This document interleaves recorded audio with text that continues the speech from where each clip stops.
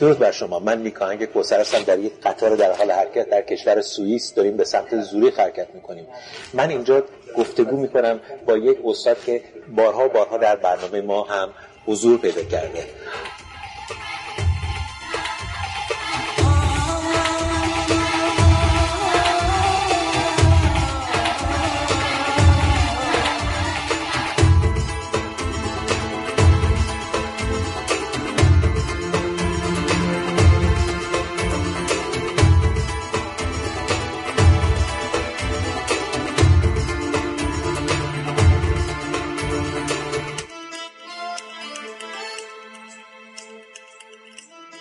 آقای دکتر آقوچانی، اصلا من و شما اینجا چی کار داریم میکنیم؟ چرا رفتیم سراغ یخچال‌ها؟ یکی از واضح‌ترین اثرات تغییر اقلیم رو میشه در یخچال‌ها دید. در مناطق سرد، مناطق قطبی، مناطق کوهستانی، جایی که یخچال‌ها هستن و تغییرات قابل توجهی در این سال‌ها انجام میدن و با بررسی اونها میشه ارتباط بین تغییرات اقلیمی و اثرات اون رو روی چرخه هیدرولوژیک بررسی کرد. خب الان ما خیلی از یخچال‌هایی که دیدیم توی این 2-3 روز گذشته بخش زیادشون آب رفتن، یعنی انگار هم واقعا تبدیل به آب شدن و هم کوچکتر شدن. این نشون دهنده چی هست؟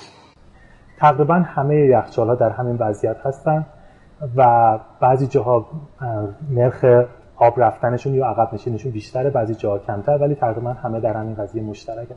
و دلیل اصلیش هم اینه که طول زمستان کوتاه‌تر شده، هوا گرمتر شده و اون یخ‌ها اصطلاحاً تغذیه نمیشن. تغذیه یعنی که برف‌ها باید بیان لایه لایه روی هم قرار بگیرن قبل از اینکه آب بشن، سفت بشن و این لایه‌ها پشت سر هم طی سالیان دراز اینا رو به شرایط استیبل و پایداری برسونن. وقتی که از این تعادل خارج بشه، الان اکثر یخچال‌های ما از تعادل خارج شدن و در واقع نرخ از دست رفتن یخ و آب از اونها بیشتر از نرخی که اینها جذب می‌کنن و به همین دلیل هم در حال عقب نشینی است. چرا من ایرانی باید نگران این وضعیت باشم؟ خب یخچال داره در سوئیس از بین میره، اما این نشون دهنده چی است؟ چرا من باید نگران این قضیه باشم؟ همه ما باید نگران بشیم. بحث این نیست که چه یک کشور خاص چه اتفاقی داره میفته. همه ما در این قضیه مشترک هستیم. اثرات تغییرات اقلیمی جای مختلف ممکنه متفاوت باشه. یه جایی با نگاه کردن به یخچال‌ها شما اثراتش رو می‌بینید، یه جای دیگه موج گرماست، تلفاتی که موج گرما داره میده و خیلی همه اینا هم به هم دیگه مرتبط هستن و اینو هم باید در نظر داشته باشیم که تغییرات حتی منطقه‌ای در یک نقطه دنیا میتونه منطقه‌ای که حتی دور هستن هم تحت تاثیر قرار بده. همونطور که مثلا اگه جنگلی از بین بره، اگر یه محیطی بیابانی بشه، گرد و خاکش ممکنه کسایی بخورن که 2000 کیلومتر هم فاصله داشته باشه. به همین ترتیب وقتی که چرخه آب و هوایی، چرخه هیدرولوژیکی عوض بشه، تغییراتی انجام بده، تغییرات لزوما توی منطقه خاص باقی نمیمونه و جاهای مختلف تحت تاثیر قرار میگیره. خب الان مثلا ما در ایران تعداد یخچال‌های محدودی باقی مونده، حالا یا یخ‌هایی که سن بیشتری دارن، در علم‌کوه مقداری هم در زاگرس. وقتی اونا کامل از بین برن با توجه به این موج گرمایی، اون وقت تکلیف چه هست؟ بله، یخچال‌های خیلی محدودی داریم. تقریباً اون چیزی که از گذشته میدونیم، اونایی که میدونستیم و اثراتشون باقی مونده و ما اونا رو ندیدیم از بین رفتن، اونهایی هم که موندن به شدت در حال تحلیل رفتن هستن. تقریباً میشه گفت که به جرئت میشه گفت که احتمال زیاد بیشتر اونها رو ما در آینده از دست خواهیم داد، در آینده حالا نه چندان خیلی دور.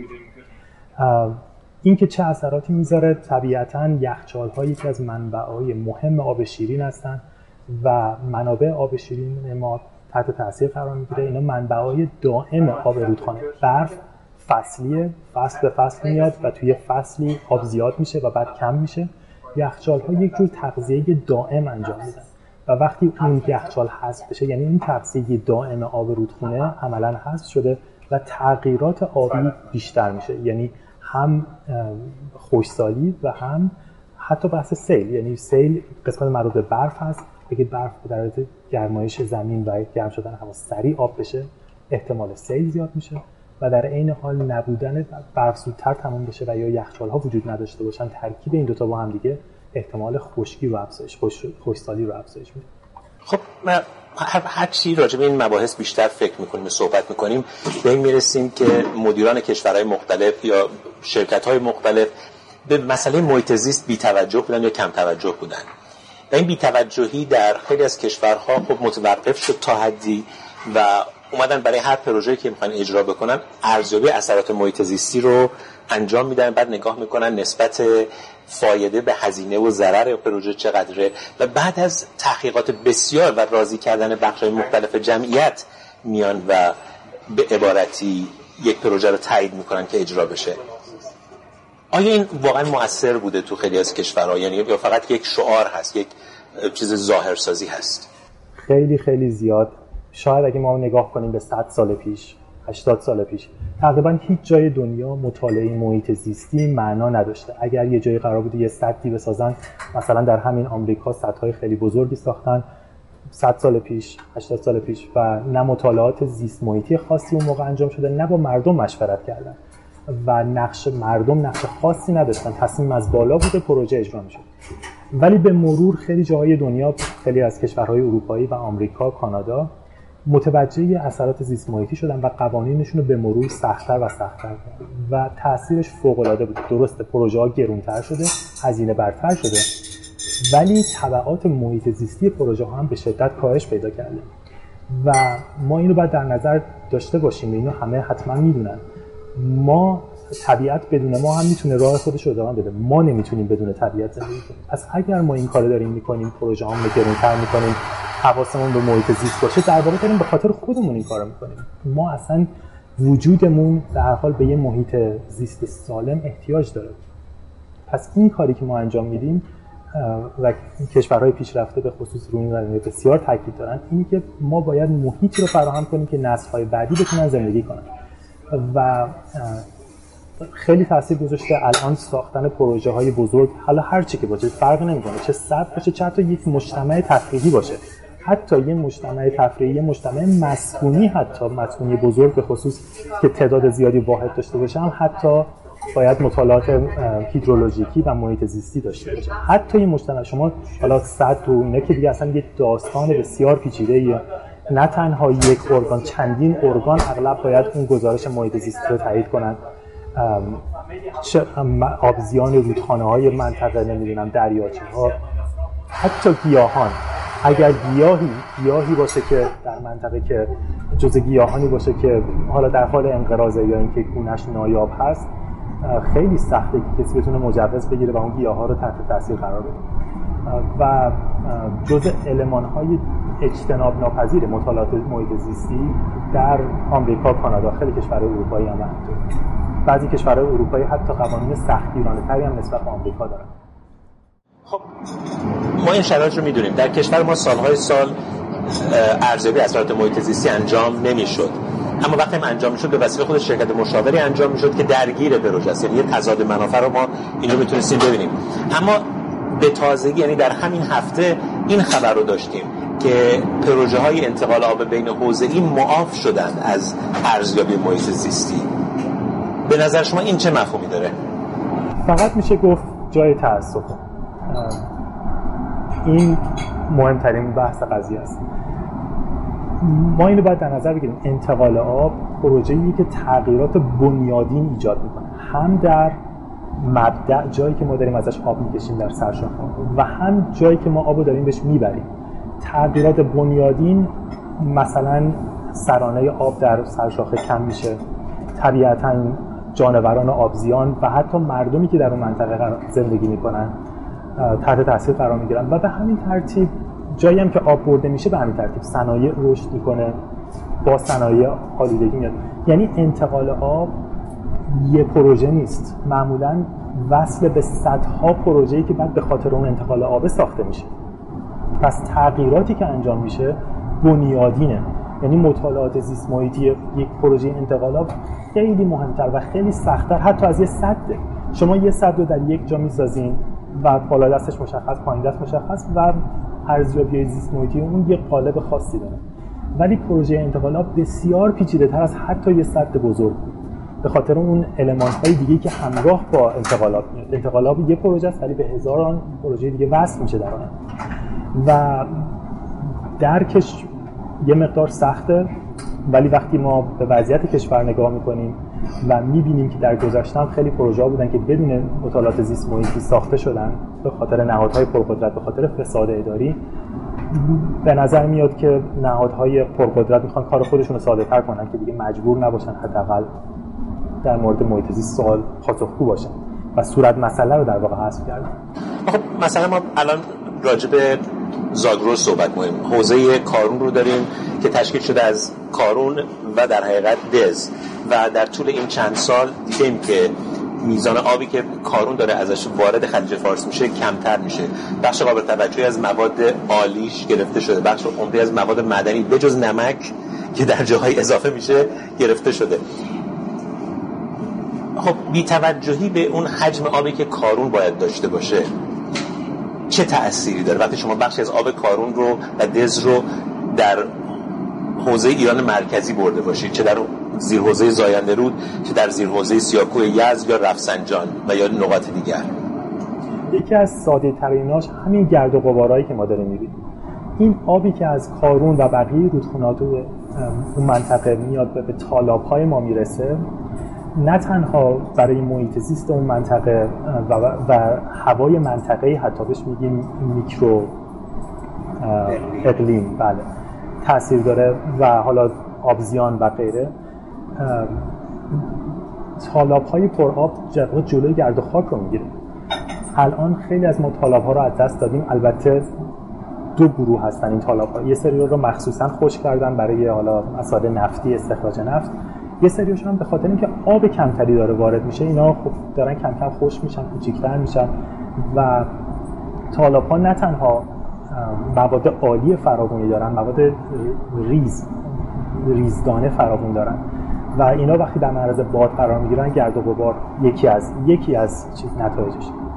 و به همین ترتیب ما در سالهای اخیر دوره‌هایی داشتیم که در خوزستان، منطقه‌ای که به نسبت پر آب حساب میشه، کمبود آب بوده. یعنی حتی آب حداقلی که به خصوص روستاها نداشتن و با تانکر آب می‌بردن. یه دلیلش بازم همین برداشت بیش از سرشاخه‌های کارون. ما تجربه‌های زیادی در داخل کشور خودمون داریم، تجربه‌های ناموفق از سرشاخه‌های زاینده رود آب برده شد به جاهای مختلف، به فلات مرکزی، قسمت‌های مختلف و ما نتیجه‌شو بلافاصله در زاینده رود دیدیم. زاینده رود از بین رفت عملاً و جاهای دیگه هم به همین ترتیب. و خیلی عجیبه که برای پروژه‌هایی که چنین تحولات بنیادین ایجاد می‌کنه ما حالا بگیم که مطالعات زیست محیطی که نیازی نیست. در طول این چند دهه به خصوص ما دیدیم که منابع آب زیرزمینی به شدت کاسته شده. حالا ارقام دقیق رو دولت اعلام نمی‌کنه، اما مثلا چند مدت پیش در فرنگستان علوم یکی از سخنرانان اعلام کرد که کسری آب اون 143 میلیارد متر مکعب نیست، 350 میلیارد متر مکعبه. حالا رقم دقیق نداریم، اما پروژه‌های کشاورزی، پروژه‌های انتقال آب، پروژه‌های آب، هر چیزی که در نظر بگیریم وقتی بدون ارزیابی محیط زیستی انجام بشه، گروه‌های مختلفی دخیل هستن. پیمانکار هست، مشاور هست، خود کارفرما هست. در چه چارچوبی میشه آگاهی بخشی کرد که شهروندان بتونن مشارکت بیشتری داشته باشن در اینکه آیندهشون رو بتونن، آینده خودشون و فرزندانشون رو نجات بدن از دست این مجموعه؟ شما با تجربه‌ای که مثلا در ایالات متحده وجود داشته جای دیگه فکر می‌کنید چه راهکاری وجود داره؟ ما مکانیزمش رو خیلی نداریم، یعنی مکانیزم‌ها ضعیف هستن. یکی از راهکارهای وارد کردن مردم، مشارکت مردم از طریق سازمان‌های مردم نهاد، چون به هر حال یک طرف دولت هست، حالا دولت محلی باشه یا دولت منظورم حالا استانی یا دولت مرکزی کشور باشه، فرقی نمی‌کنه.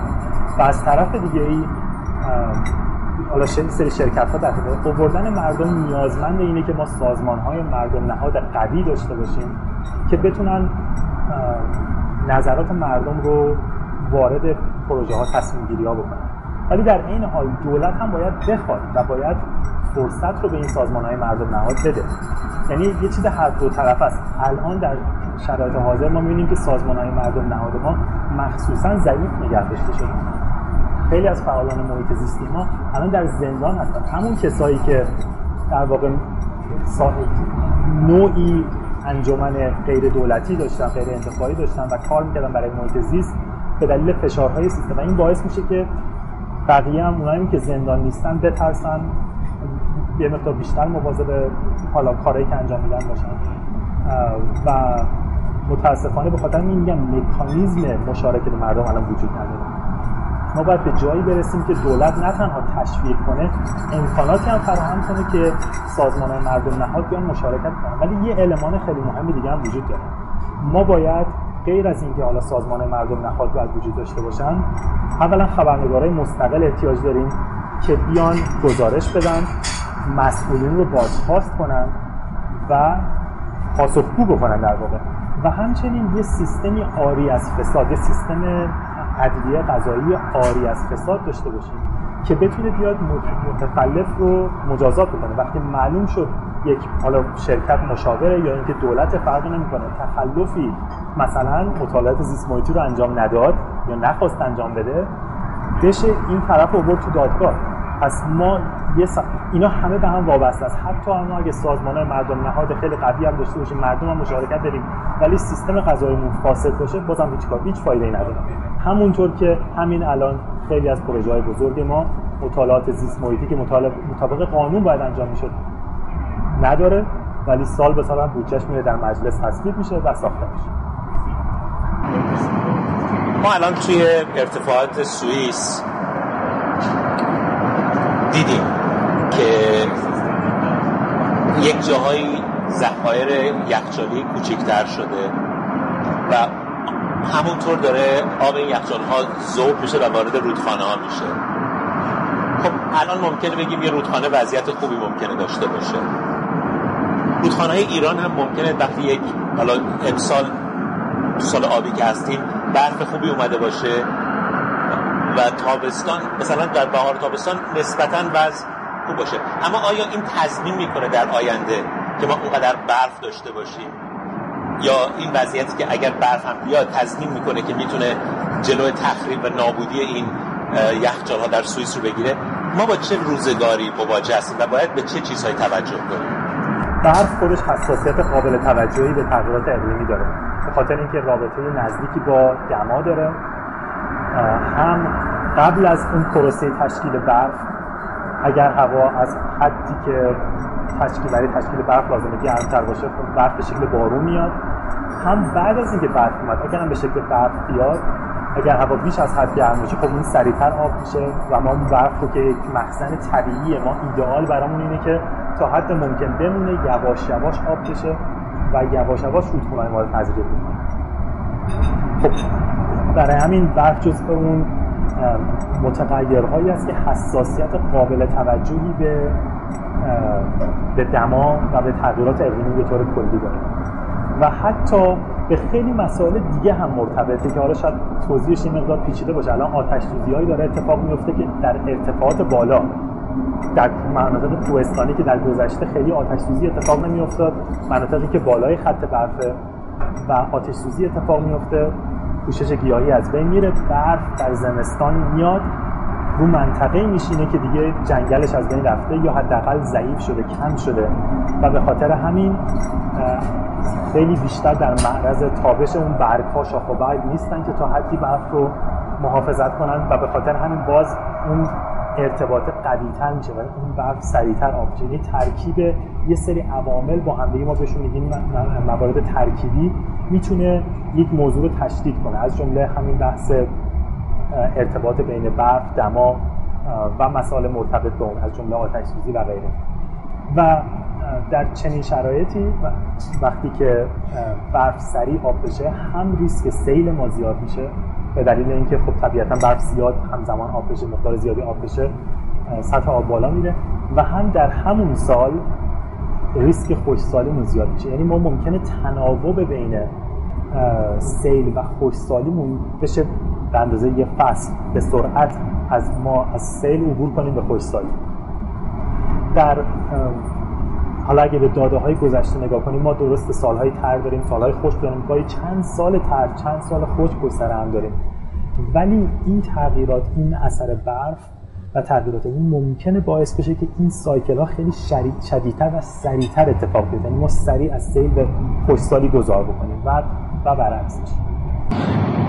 خب این چه حالا امید و یا چه نگرانی برای مردم خواهد داشت؟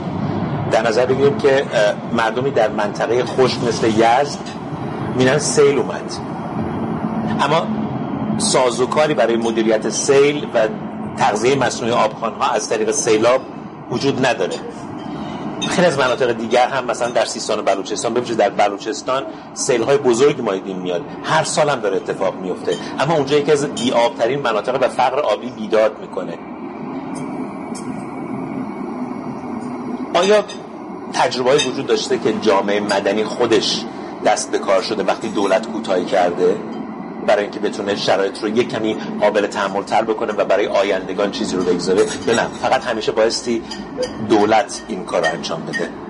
بله، مورد خوبی رو گفتین. همین امسال که سال خشکی بوده ما چند سیل بزرگ در همون منطقه سیستان و بلوچستان داشتیم و کنترل سیلاب به خصوص پخش سیلاب برای تغذیه آب‌های زیرزمینی جزو راهکارهای نسبتاً کم هزینه هم به حساب میاد که تکنولوژی پیشرفته هم نمیخواد و پتانسیل زیادی داره برای اینکه حداقل آبخوان‌ها تا حدی تغذیه بشن و سرعت جریان آب کاهش پیدا کنه، اثرات رسوب و فرسایش خاک کمتر بشه که فرسایش خاک هم مسئله بسیار مهمی برای کشور ما.